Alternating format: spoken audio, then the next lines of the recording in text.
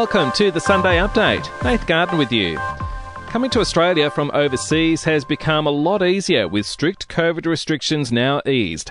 Travellers will no longer need evidence of a negative PCR swab, but instead return a negative rapid test 24 hours prior to departure.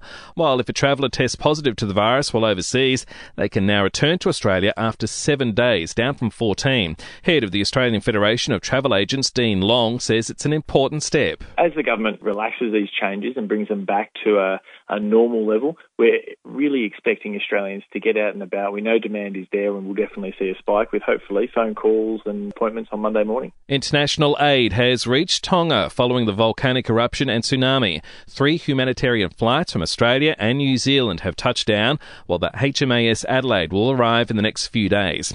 Perth has recorded 5 days in a row where the mercury has reached above 40 degrees for the first time in 120 years, while heavy rain is lashing South Australia with forecasters predicting dangerous flooding.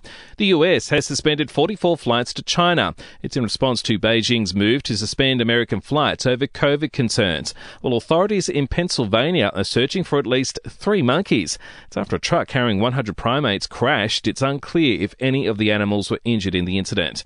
And in a bid to boost blood donations, the wait time between recovering from COVID-19 and donating blood has been slashed from 28 days to 7. To sport now, Alex de Minaur is the last Aussie left in the men's draw of the Australian Open. It's after beating Spain's Pablo Andújar in straight sets to reach the 4th round. He wasn't going to give me a lot of freebies.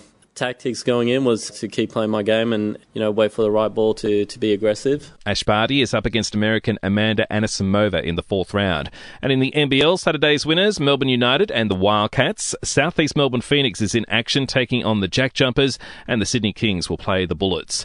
In entertainment news now, Mission Impossible fans, sorry about this, Paramount has further delayed the release of the 7th and 8th instalment of the Spy series due to COVID-19. MI7 will be released mid-next year, and number 8 due to come out in 2024. Singer Kelly Clarkson has agreed to give a share of her Montana ranch to ex-Brandon Blackstock. His slice of the property, which is valued at over $17.7 million US, is worth just over $900,000. And in a nationwide survey, The Castle has been selected as the favourite Aussie movie of all time. Tell him he's dreaming. And we'll see you tomorrow morning for another episode of The Update.